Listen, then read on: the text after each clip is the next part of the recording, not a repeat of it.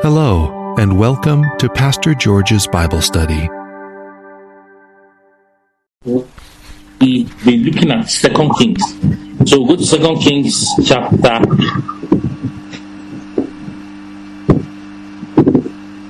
Let me see.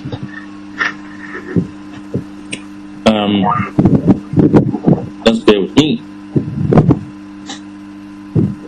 Yeah.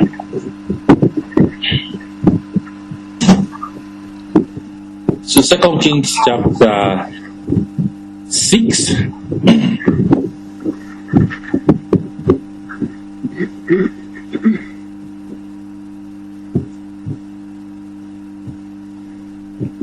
Can somebody, because we've been studying 2 Kings chapter 6, and we just for inclusion and for those who were not here last time, we are going to read from verse 8 down to, let's read it down from 2 Kings chapter 6 from verse 8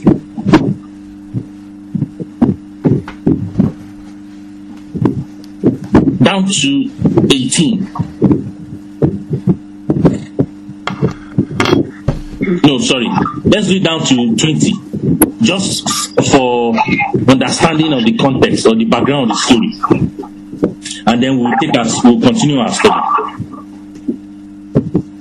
2 Kings chapter 6 from verse 8 down to 20.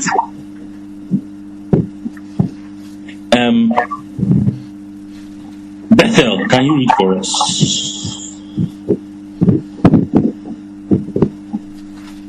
Who? Bethel. 8 to 20. 2 Kings 6 from verse 8 to 20. Now the king of Aram was at war with Israel.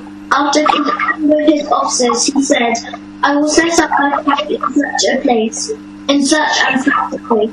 The man went to the king of Israel. Beware in that place, because the army and Daniel. The king of Israel checked on the place indicated by the man of God. Time and again, Elisha warned the king, so that he was on his guard in such places. This enraged the king of Aram. He summoned his officers and demanded of them, Tell me, which one of us is on the side of the king of Israel? None of us, my lord, the king, said the officers.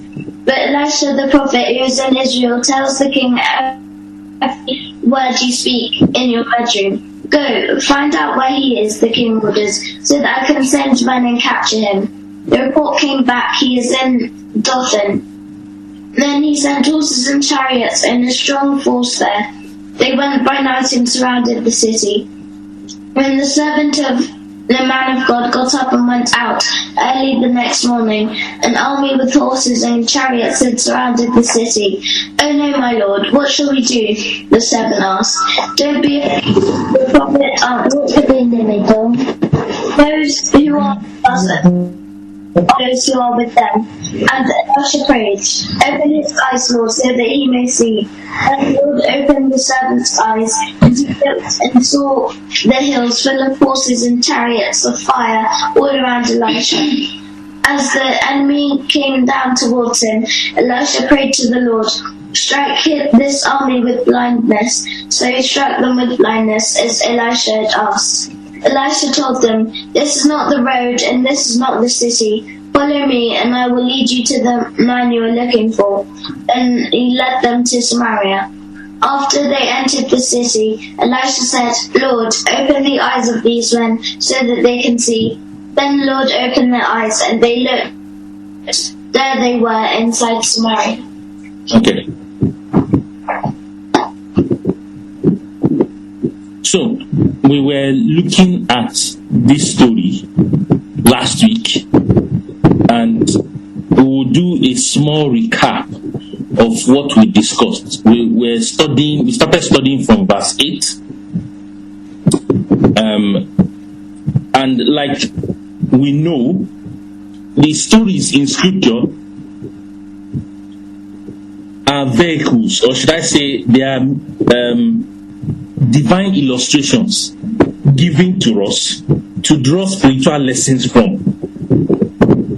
And that's why, as interesting as the story is, we always trust God and trust the Holy Spirit to open up our understanding to look at the story and apply the lessons we can draw from those stories to our present lives, so that the Word of God will be meaningful, the Word of God will be applicable, and the Word of God will be real as we read it. So, was it the week before? Sorry. We looked at that story, and the first thing we talked about there was that the king of Syria was making war against Israel. And I remember by God's grace, we looked at it and tried to apply what was going on there with our own Christian experience. So, please can one of the children help us just to touch on about last time? So if you made notes, can you just refer to your notes and share with us what we talked about last time we were studying this? Just, it will give us a background, or should I say a platform from which to continue. So just unmute yourselves if you want to share, and we can make progress. Yes.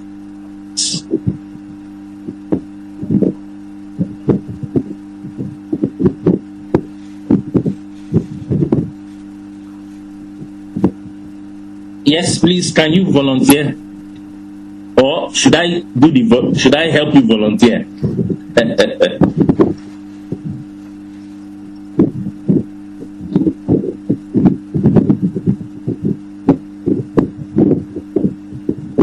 Yes, can somebody from the Salido family help us?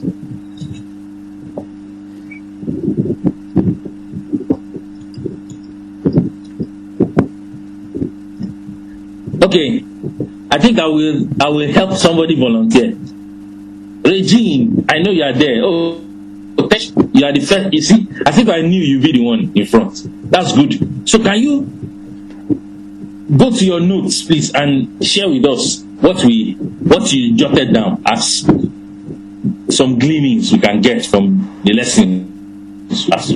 Okay. Thanks. So we looked at verse. The king of Syria was making war with Israel, and we compared to, as Christians, that we are at a cost people, and it's with the devil who tries to stop our relationship with God, and how we should always be aware of how he constantly tries to manipulate and trap us. And we also looked at 1 Peter 2:12, where it said, "Do not give in to bodily passions which are always at war against the soul." And this can include money and technology, which damages our spiritual health and can cause many battles, and it will prevent us from obeying God and trap us in temptation. And the enemy harnesses and gathers and can take advantage of our temptations, and the devil would try to manipulate us when we are vulnerable. For example, when Jesus was hungry from fasting, he was tempted to turn stones into bread. But he didn't give in to the bodily hunger, showing us how we should pray to not give in to the temptation and should be guided by the Holy Spirit, not the weak and selfish flesh. And the enemy is very organized in his attacks. For example, he disguised himself as a snake with carefully selected words, and shows how that sounded good to Eve with fake promises. we should push harder in our path towards heaven when the devil tries to put us down, and to resist the devil and to flee from him, so that we wouldn't suffer an eternity of slavery as Jesus has set us free. And verse 9, Elisha warned them not to go there as Assyrians in ambush. We need to be aware of the warnings with the help of God's word and the Holy Spirit, as if we fall it would be difficult to go back to God. And Ephesians 6:14 said, at all times carry faith as a shield, for you will be able to put out all the burning arrows shot by the evil one, and to fight against the enemy. So we are God,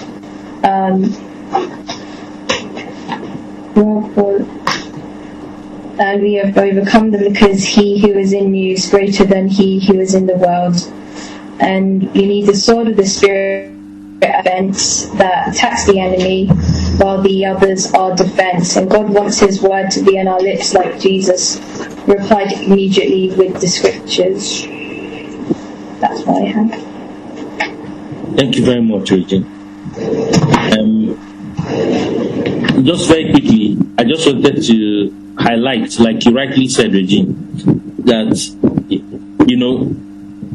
in verse 9, the Bible says, every time, that was before, anytime the king of Syria planned his ambush, planned his camp, put his camp to trap the children of Israel, the Bible says the man of God in verse 9 will send to the king of Israel saying, beware, do not pass this place, for the Syrians are coming down there. So we see that God in his mercy will warn through the man of God, warn the king of Israel so that they will not be defeated. And that principle has not changed even for us up till now. That God has given us the tricks, or should I say, exposed to us the tricks, the mechanism of the enemy, so that we can beware. So that we too will also take note the way Elisha was warning the king of Israel here. And inadvertently, as he warns the king of Israel, he was saving the whole nation. He was saving Israel from defeat. And God has still not changed his principle. God is still warning us through his word. Except we decide to ignore that word. God is still warning us up to today to beware. And I remember last time we talked about some simple principles, some things the word of God says as a warning to us, so that we will escape the trap of the enemy. We gave examples last week. So can some of the children help us, please? What are the examples of the word of God that warns us, so that we can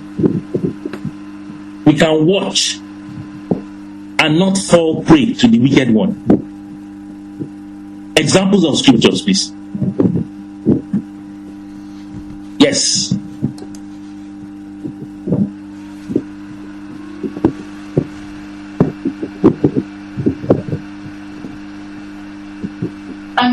Second Timothy 2:22 says, flee the evil desires of youth, but pursue righteousness, faith, love, and peace, along with those who call on the Lord, ask with pure heart.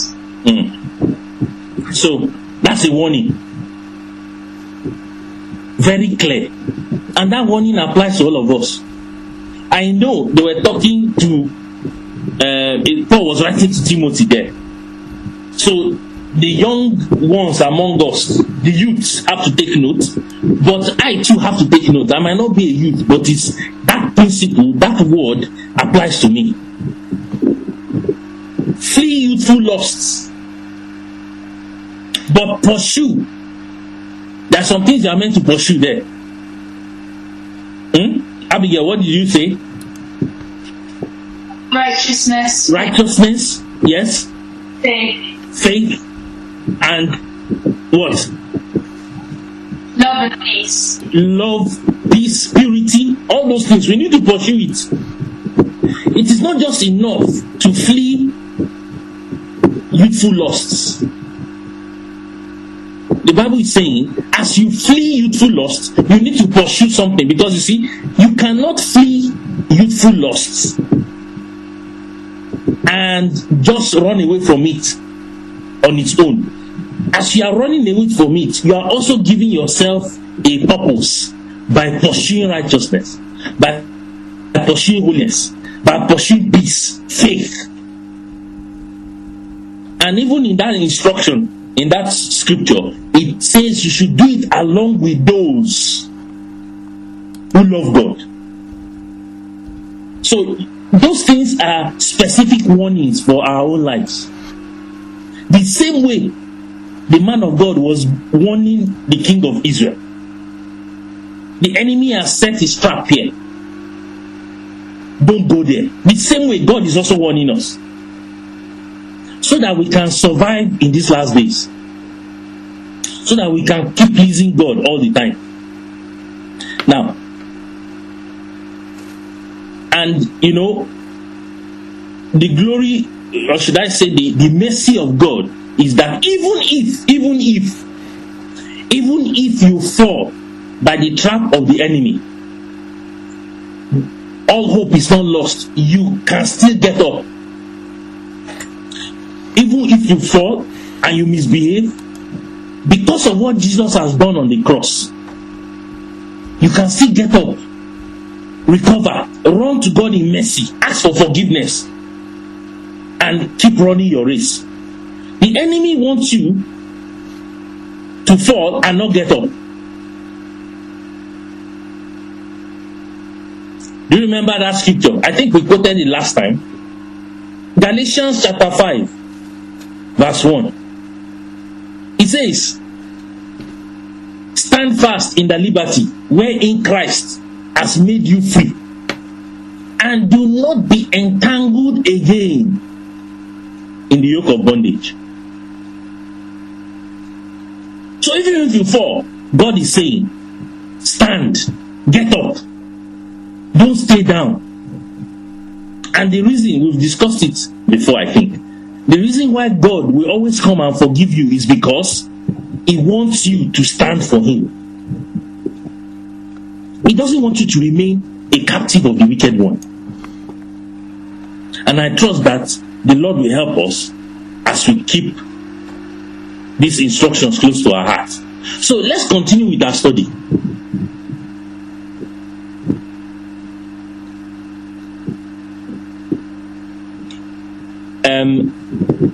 So going to that 2 Kings.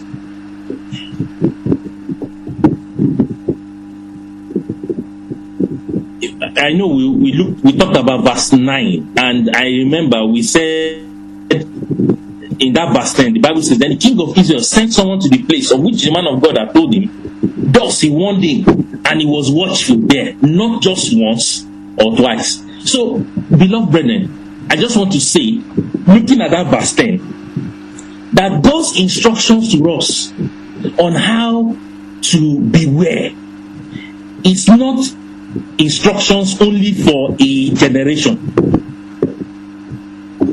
You see, when you follow those instructions of taking notes and being aware of the tricks and devices of the enemy, those instructions do not only apply to the 21st century. If Christ tarries in the 22nd, the 23rd, the 24th century, these instructions are very applicable.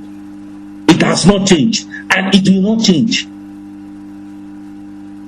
If you notice that scripture there in verse 10, it says, thus he warned him, and he was watchful there, not just once or twice. Every instruction Every scripture, the word of God speaks to our heart. These instructions, they are applicable for generations and generations to come. It's not only, I've heard people say, oh, you know, the Bible is for those days. Those instructions are for those days. We are living in a different generation. Excuse me. Do not allow the enemy deceive you that the Bible is only for those days. The word of God is applicable even to today. And it will always be applicable. It does not lose its relevance. Every warning the Holy Spirit gives you on how to keep your life, on how to walk the narrow way to heaven, those instructions are applicable even for generations to come. They do not expire. These instructions, the word of God is giving us, does not have a best before date. The word of God is from generation to generation. Is the mind of God to mankind. If you want to know how God thinks, it's in the word of God. And because God is everlasting, his word is also everlasting. It does not expire, like I said. It does not have a shelf life date.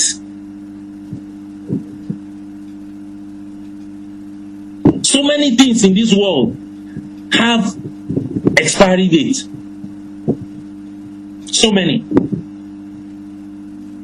Like, you know, some of you carry the latest iPhone, is it not? Excuse me.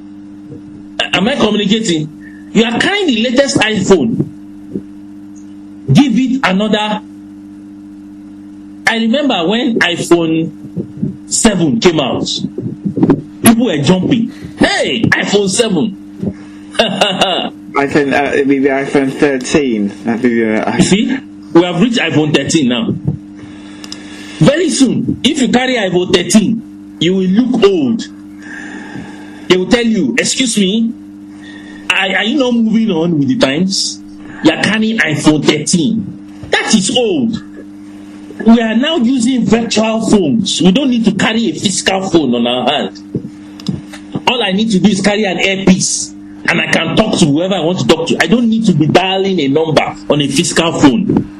That's where the world is going to. So very soon you will soon be outdated by carrying a physical phone.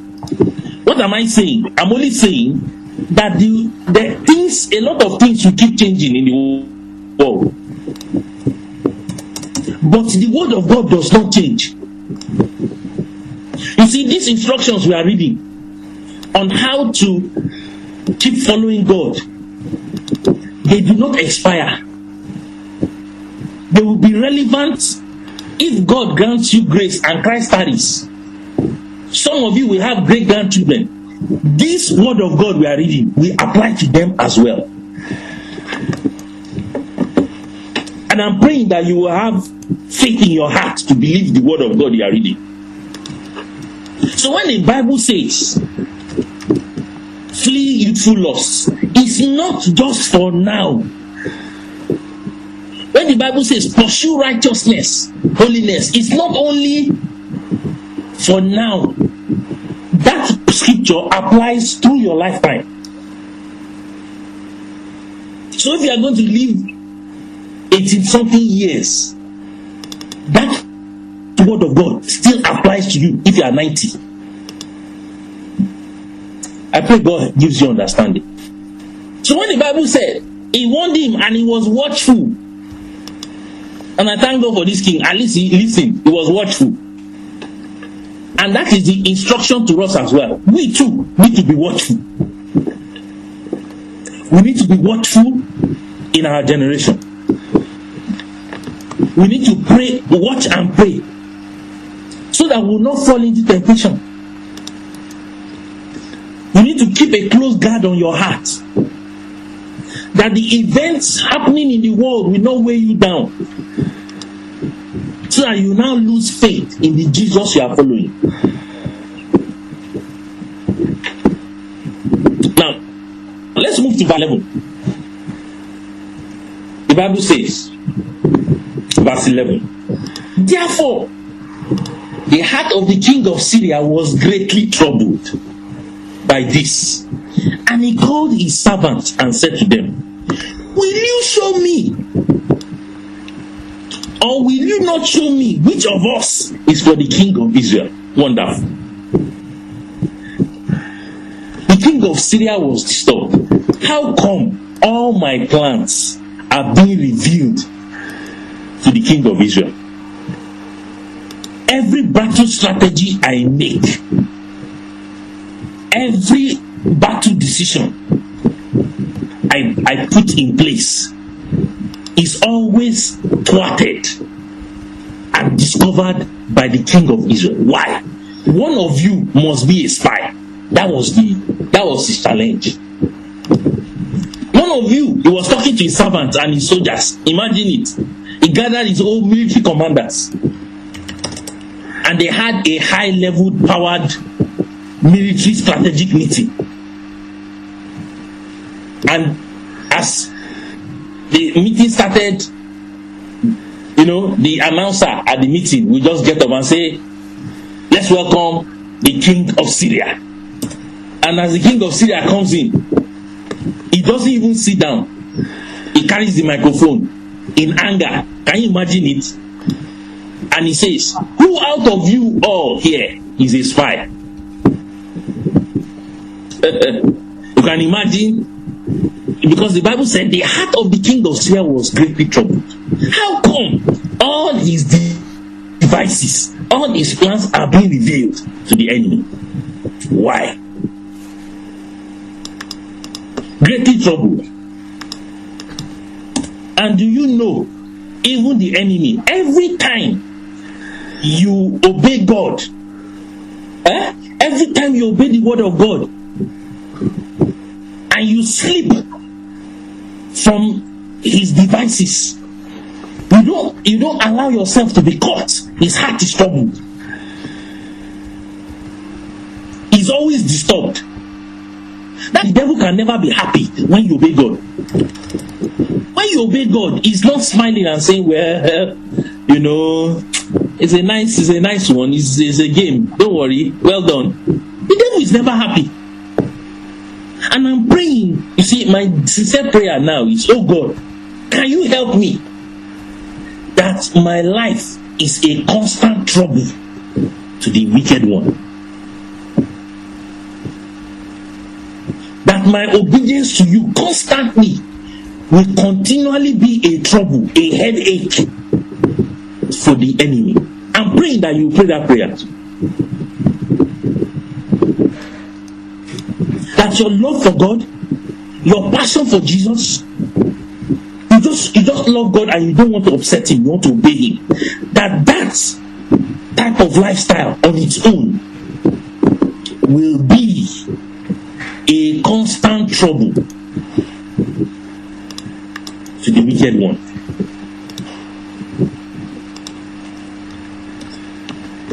Don't allow your life make the devil happy.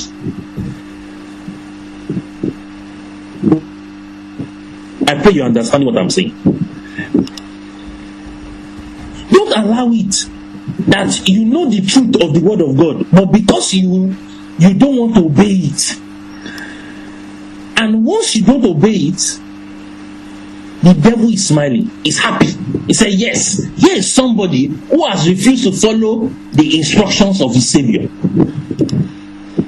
and he's excited. Don't give him that opportunity to be excited over your life.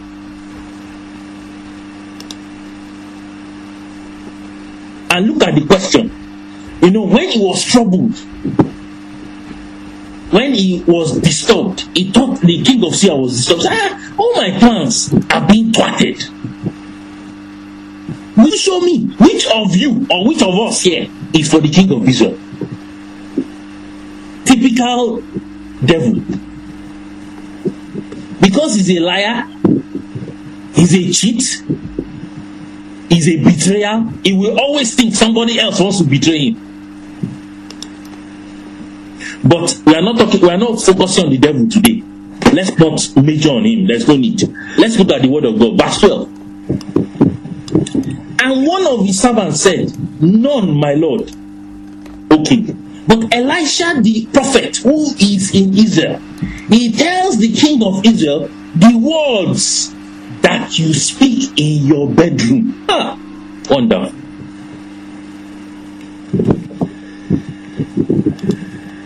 You see, that servant was only telling the king the truth. He said, nobody is a spy. Nobody is a spy here. The very words in your bedroom, the dark secrets of your heart, all your plans that you, before you even say it, Elisha, the prophet of God, who is in Israel, he will go and tell the king.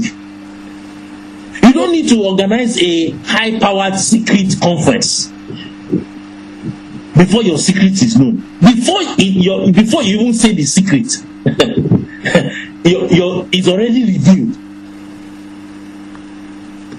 And beloved brethren, I pray you understand the God you are serving. I pray you understand that the God you are serving is a revealer of secrets. Let's look at the word of God.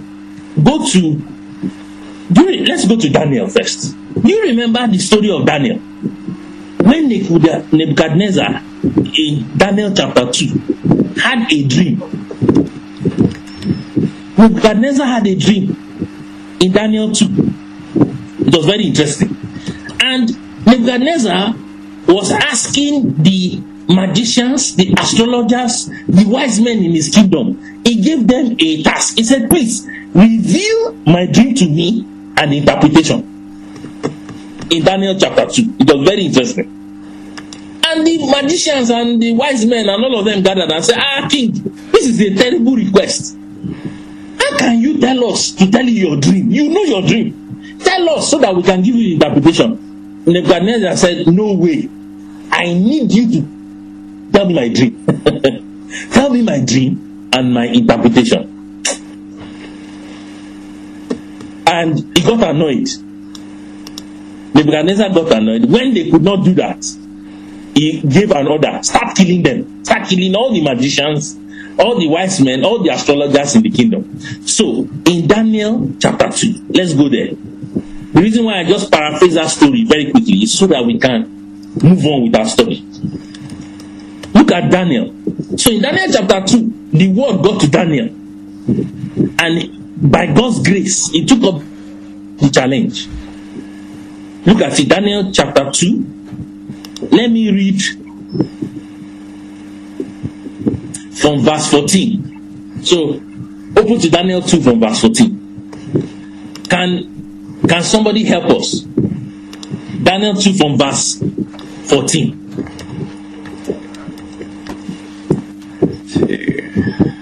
Yes?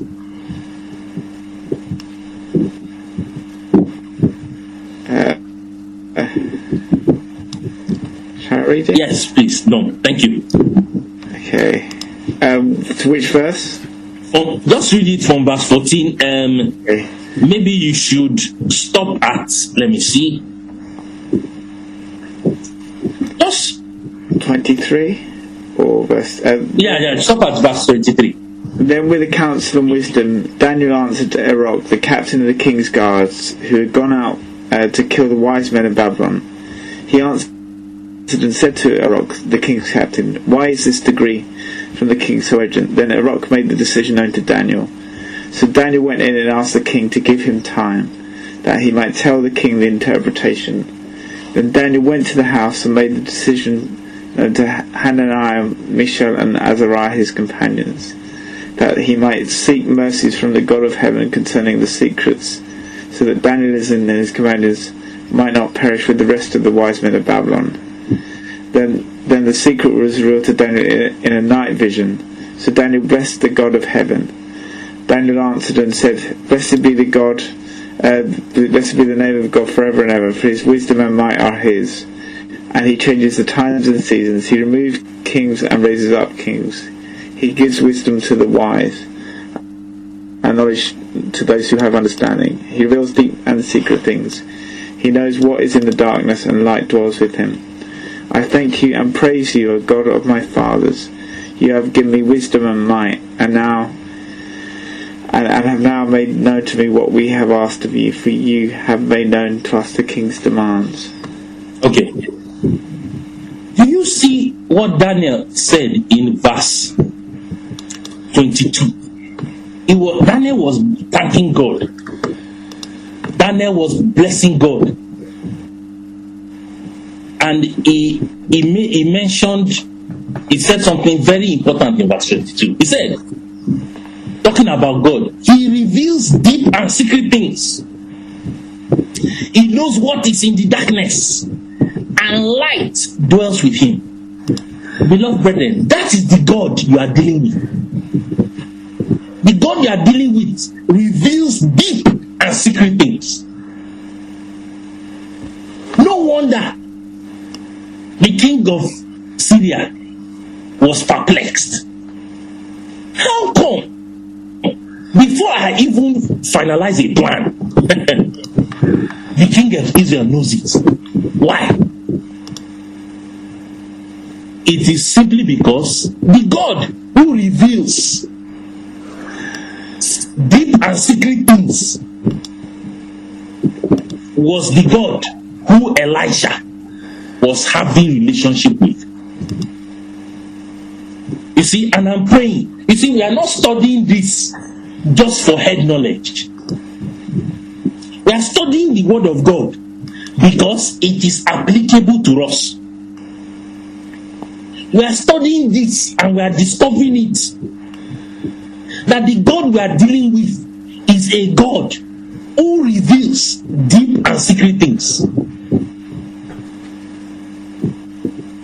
And he does it for a purpose. He doesn't just reveal deep and secret things so that you show off. No. It's for sure. When the need arises for you to know a deep and secret thing so that you can bring the counsel of God to pass, God reveals it to you. God doesn't just reveal deep and secret things so that you can be showing off for your own selfish motive. No. Look at the situation here in Daniel. Wise men and all the astrologers in the land were, in fact, the scripture said they had already started killing them. Look at it. In verse 12 of Daniel 2. For this reason, the king was angry and was very furious and gave the command to destroy all the wise men of Babylon.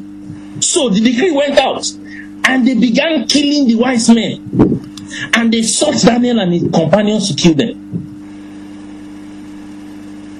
People were already being killed. And for this killing to stop, Daniel needed to know the dream and the interpretation. So there was a good reason for Daniel to know the dream. Because Nebuchadnezzar in his wickedness had given a very, very wicked decree. He said, since you don't know the dream and you don't know the interpretation, your life is going to go for it. And Daniel, who doesn't just because of his own life, the life of him and his companions, including the wise men he did not know, God needed to save their life. So what did he do? He went to God. And God, the Bible said, revealed in verse 19. Then the secret was revealed to Daniel in a night vision. And I thank God. Immediately, he got the secret. The first thing he did was to thank God. Beloved brethren, are you not learning lessons here as well? When you suddenly get success, what is the first thing that comes to your head? Is it to thank God or to jump around and say, yes, I've done it? That was why I like the way Jethro answered when we were congratulating him. The thing that came out of his mouth was thank God. It's so important. Let's remember that there is no achievement. There is no achievement that comes by yourself. It's God that gives it. So Daniel blessed God. He thanked God. He didn't say, yes, I've got it. He first of all thanked the Lord.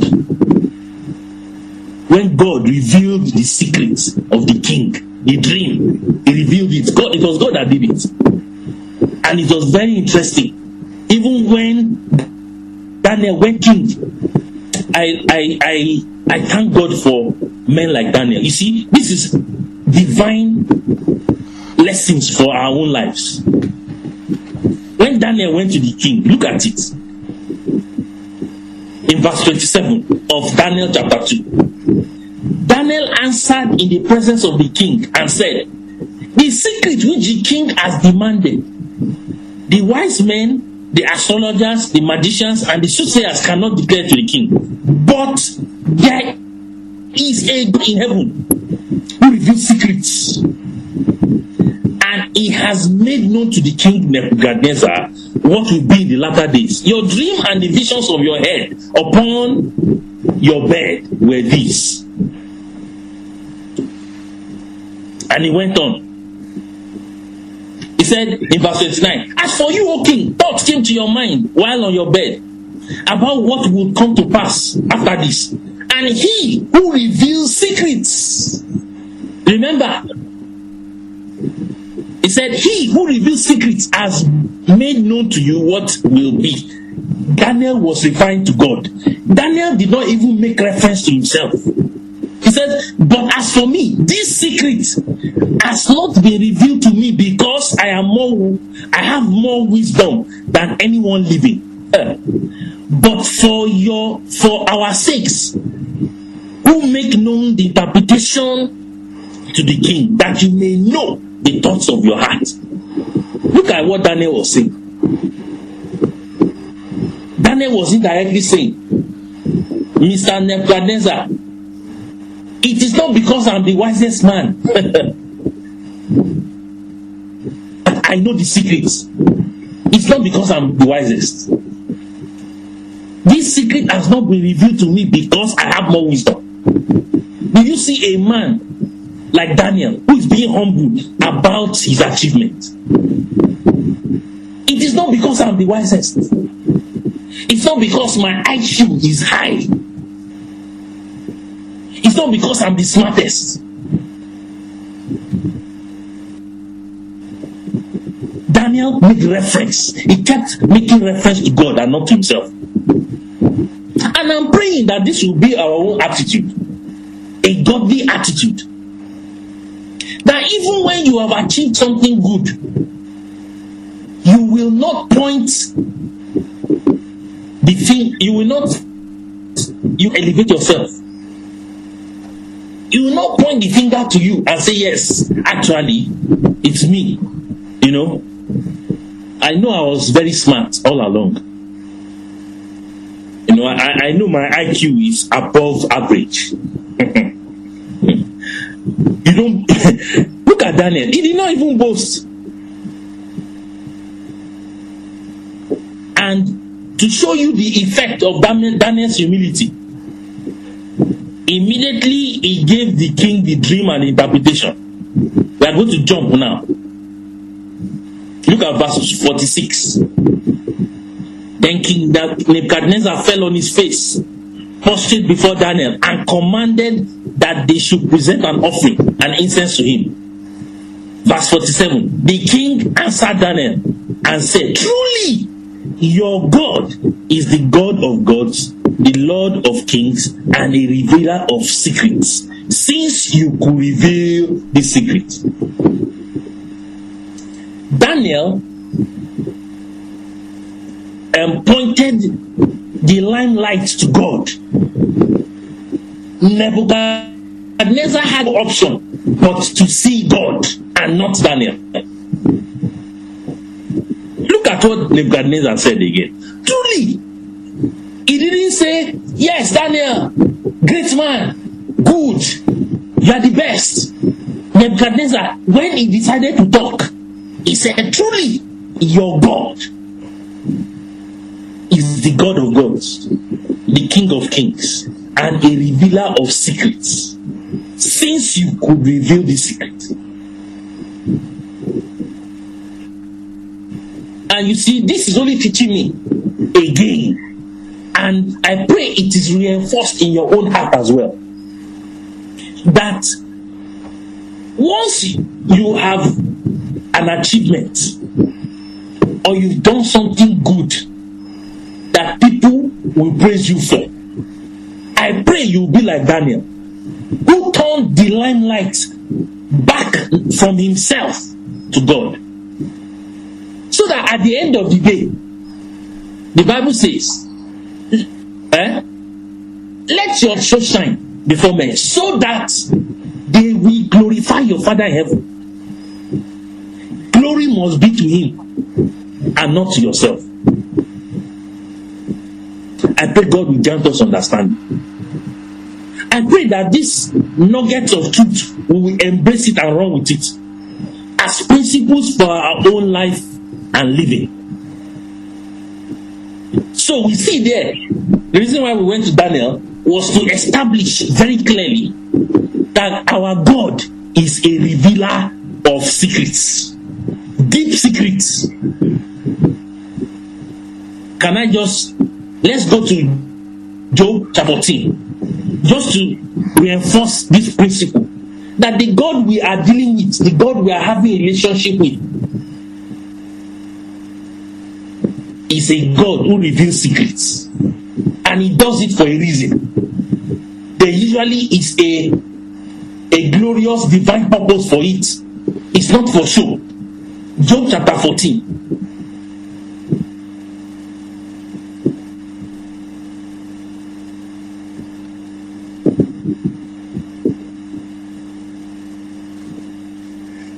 Let me see.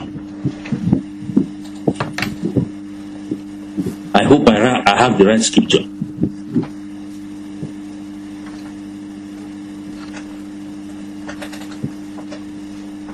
I thought it was Job 14. Just bear with me.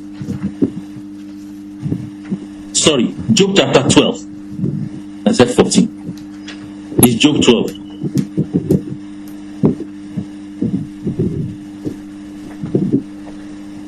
Verse 22, yes. Job 12, verse 22. Let me just read it. It says, he uncovers deep things out of darkness and brings the shadow of death to light. Do you see what God does? The secret plans of the enemy, we constitute the shadow of death. The Bible says he brings it to light. All the wicked plans of the king of Syria, what was God doing? He was exposing it onto the light. He was bringing it to light. And God has not changed. The wicked devices of the enemy, all his plans and schemes, he brings them to light. He does it through his word. And I'm praying that we'll be sensitive to these things, so that we can keep walking with the Lord and keep enjoying our relationship with him. So let's go to 2 Kings, please. Back to 2 Kings. Chapter 6.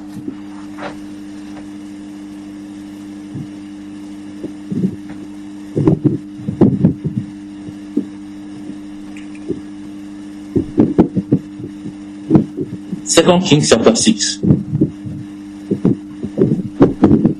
Now, I think this is where we are going to stop. In verse 13. Look at what the king of Syria said.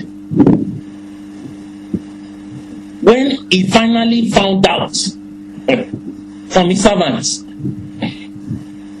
who was revealing the secrets, all his battle secrets, all his wicked secrets, he found out that Elisha the prophet was doing it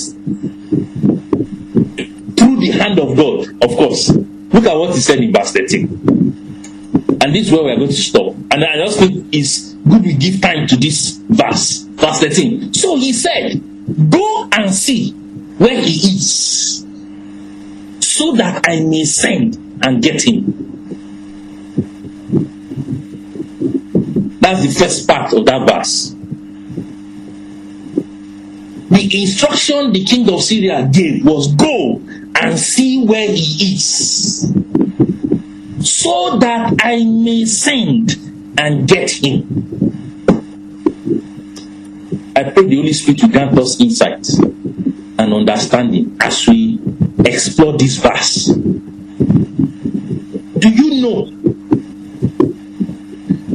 that this call that the king of Syria made, go and see where he is, that is the same call the enemy is making all the time when he's trying to get you? He's asking, go and see where he is. Where is he? Where is he in his standing with God? Where is he in his relationship with Jesus? Where is he? Is he still standing with God? Is his passion for Jesus still there? Is he still in the boundary of God's love? Or he has gone out to a far country? Where is he? You see, this call that the king of Syria made, you look at it as if, he's just trying to find out where Elisha is and all that, which is good. But beloved brethren, when I read that verse 13, what jumped in my heart was, so this same call has not changed. The enemy keeps asking, where is he? Where are you? Are you still walking with Jesus? Is your relationship with God still on fire? Are you still loving the Lord? Where is he with his devotions with Jesus? Where is he in his prayer life? Where is he in his devotional Bible study life? Where is he? And look at it. He said, go and see where he is, so that I may send and get him. Excuse me. When you are in the boundary of God's love, the enemy can't get you. When you are on fire for Jesus, the enemy can only watch. He can't, even when he comes near you, you'll be burnt. Why? Because you're on fire. But excuse me, when you leave the boundary of God's love, you leave his instructions, you leave his ways, you are already a prey for the wicked one. So when the king of Syria said, go and see where he is, the enemy is always doing it. I pray you understand this. Do you know that this was the same call? Do you remember in Job? I think it's Job chapter 2. Let's look at it, please. Can we go back to Job?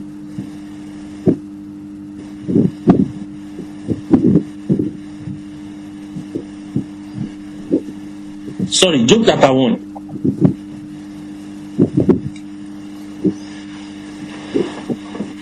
When the Lord and Satan were having a discussion, look at it. These stories, they touch my heart a lot. Look at verse 6.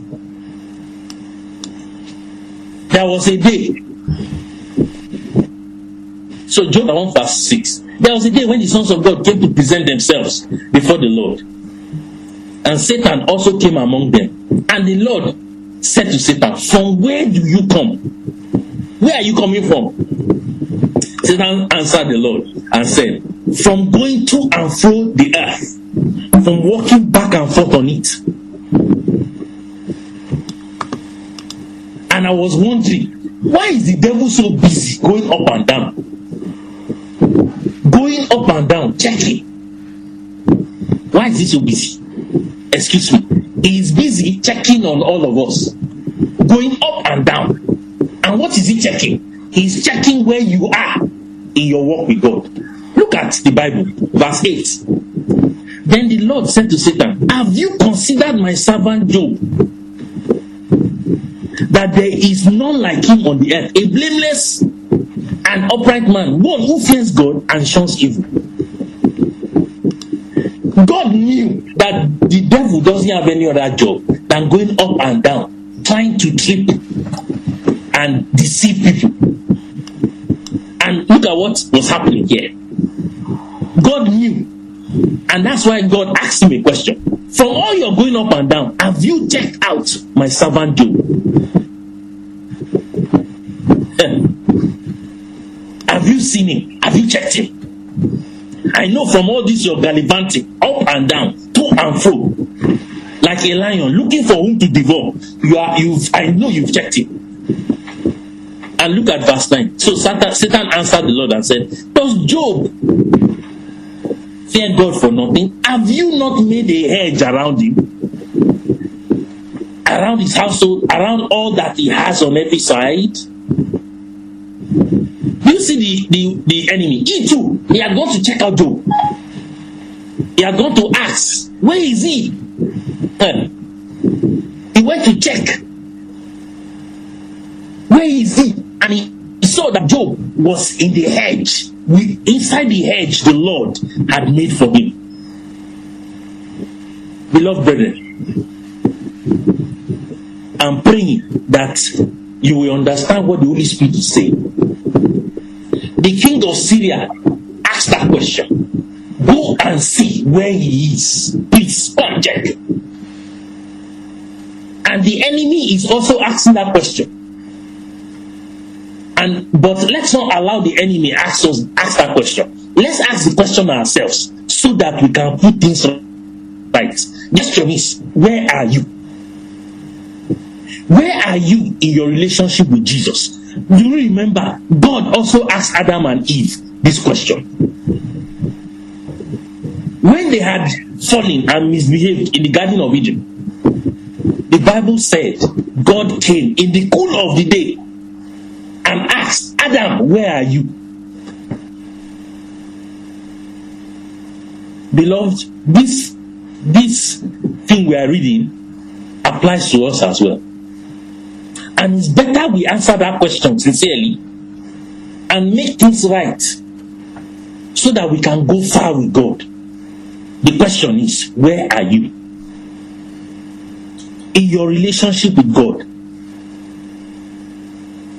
Where are you in your walk with Him?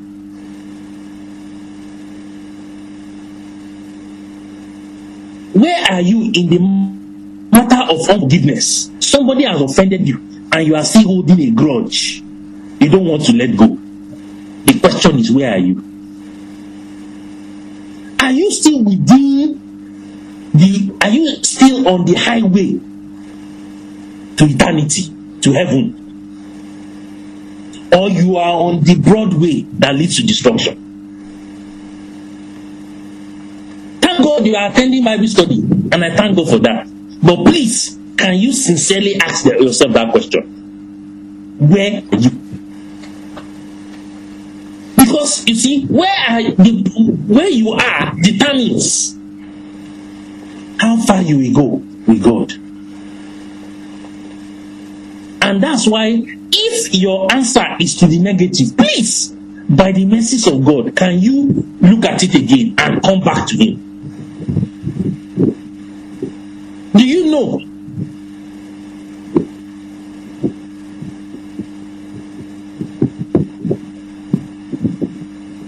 know that question was what the prodigal son asked himself? the prodigal son was in a far country. It suddenly dawned on him. He thought, look at where I am. I am feeding pigs. The son of a rich man. Feeding pigs. And I'm so hungry that even the food of the pigs is being rationed. I cannot even eat it. Nobody will give me. It was a sincere question he asked himself. As he was asking himself that, look at where I am, in the midst of pigs. When in my father's house, the servants there, they have enough bread to eat and to spare. Look at me here, suffering. I even want to eat pig food, I can't get it. When a man is, or a woman, or anybody is not within the boundary of God's love, and you are far away, you can liken yourself to the prodigal son.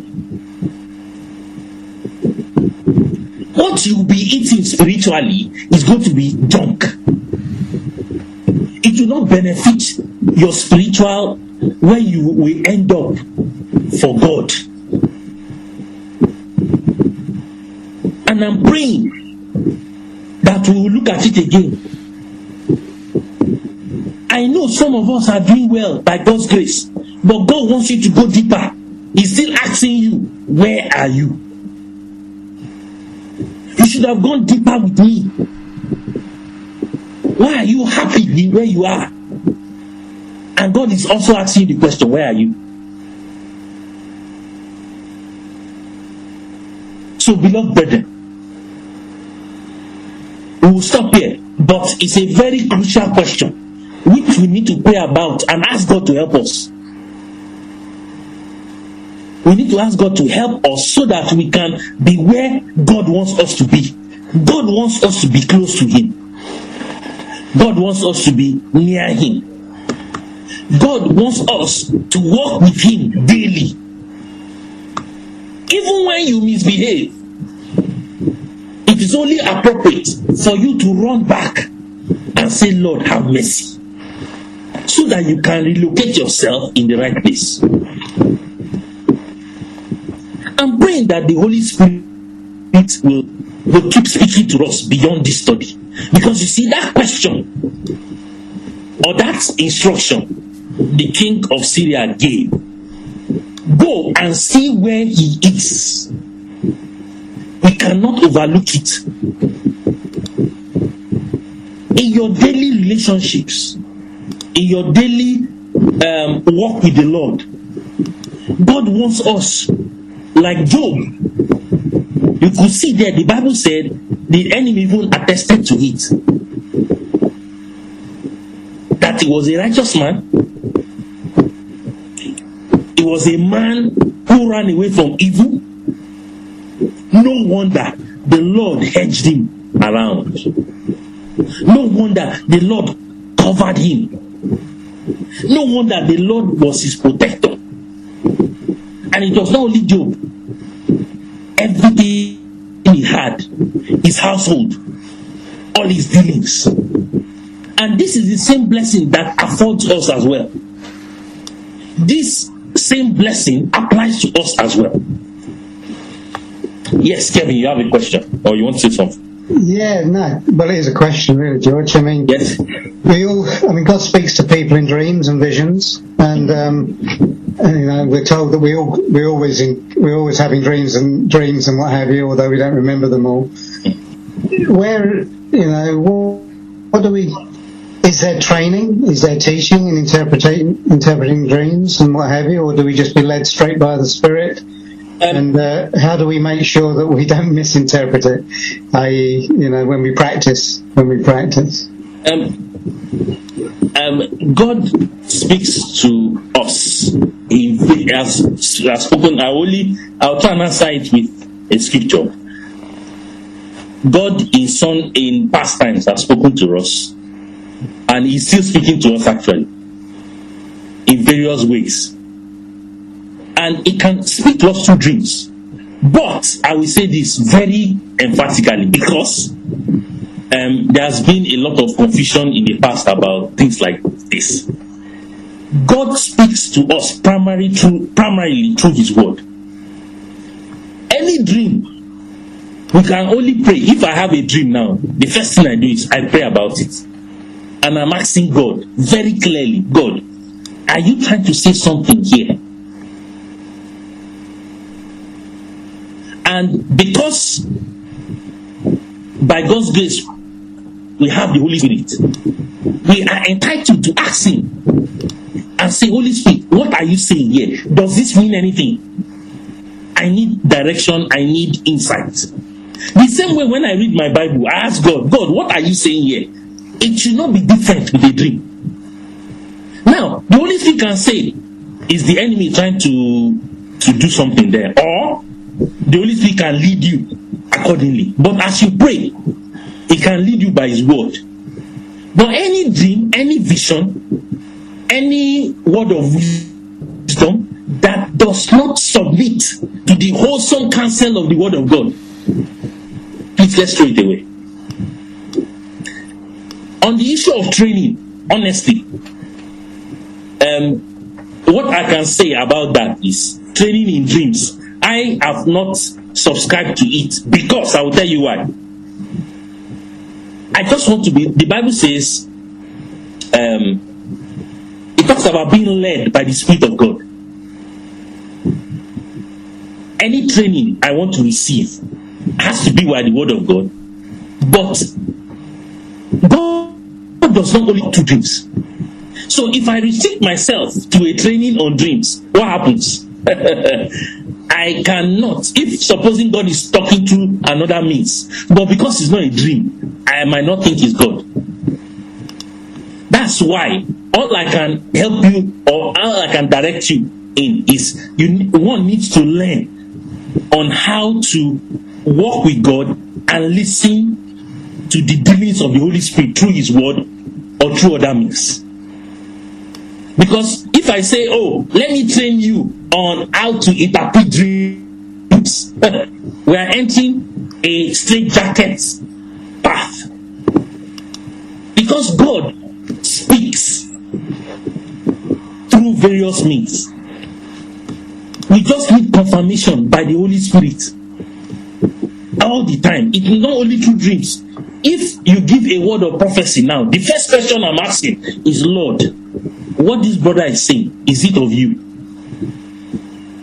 And I'm not doing it in a derogatory way. The Bible says, test all spirits. It is wrong it's not appropriate for me to just be talking now. And you guys are not checking and saying, Lord, what he's saying, does it conform with the wholesome counsel of Scripture? Does it conform to the word of God? All of us have the Holy Spirit to confirm and check. Is this from you, Lord? So on the issue of training, I can only give that advice on training, or should I say, teach the word of God towards, or directed at helping brethren to walk with God. The rest falls in place. Look at Elisha. Elisha did God's work and sought God's counsel through many different means. He did not. There was no particular means he used. There was a time he called a minstrel. He said, "Bring the minstrel to come and play." And as the minstrel was playing the musical instrument, the word of God came. That was the first time I saw it. Now, does that mean that if you are going to give us a word, somebody must play all the time? It is not true. So there must be, is the Holy Spirit. He chooses how He wants to speak to us. But the key is for all of us to be sensitive and know how to listen to Him. Yes. So what would you say if a novice, a new Christian, has a dream? What would you advise them to do? So think it's something more than just too much cheese before he went to bed. Yes. You know, if he felt that there was something God was trying to tell him or her, what would you advise them to do? Yes. So the first thing I will advise is for the person to know the word of God. You mentioned the novice, and I'm very particular about that. You mentioned somebody who is just new to Christ. Yes, so I'll be more interested in him knowing the word of God and walking by the Holy Spirit. Now, if God chooses to speak to you through a dream, it's only going to confirm it. It will only confirm it by what the word of God has said. It has to be, because dreams comes from much business as well. I've seen it several. Yes, dreams can come from much business. Yeah. So yes. So would you expect them to come to you, or to come to some other elder in the church, or whatever? Yes, there's a place for that. Yes, there's a place for that, for him to come and get counsel and advice on whatever God is trying to say to him. Samuel did it. Samuel did not understand that it was God calling him. And he went to Eli. And Eli knew. You see, thank God. That's why even as people who will be guiding people, you must always direct them back to God. Eli knew that this is God calling this young man, but he doesn't know. So immediately, he said, answer, Lord, your servant, speak, Lord, your servant is hearing. That's why you see, there is a place for people to give true godly counsel. At the end of the day, that person will know and even know God more. That was what that experience helped Samuel to even have a deepening relationship with the Lord. That's why the Bible said, after that time, God revealed himself. Oh, I like the word of God. Go and check. The Bible said, God revealed himself to Samuel at Shiloh by the word of God. It wasn't by voice. Samuel heard God's voice. God did not reveal himself by voice. The Bible said in that scripture, and God revealed himself to Samuel by the word. Beloved brethren, it has to be the word of God. That is the primary check, the primary confirmation, the primary, should I say, let me use the word arbiter if I'm allowed to use the word, to always confirm or disprove whatever vision, whatever insight, whatever prophecy, whatever dream that comes. All that is secondary to the word of God. No vision must be about God's word. That's the way I see it.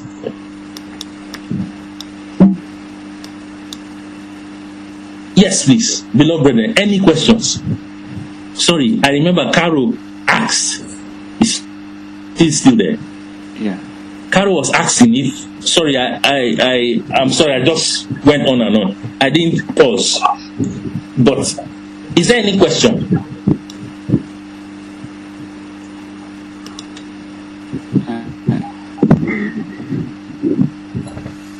Dom, do you have a question? There's no questions. I haven't got a question now. Okay. So I think we would pray at this point.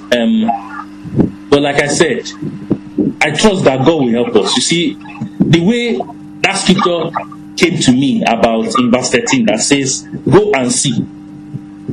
Honestly, I just felt strongly that God wants us to be in the right place with Him all the time. As we relate with Him. That even when, like I said, even when we do something wrong, please, let's run back.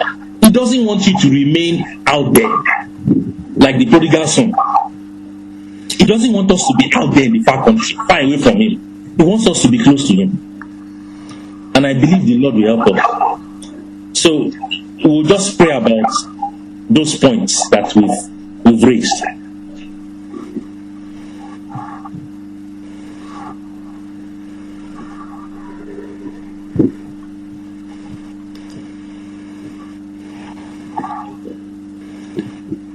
Yes. So we'll pray now.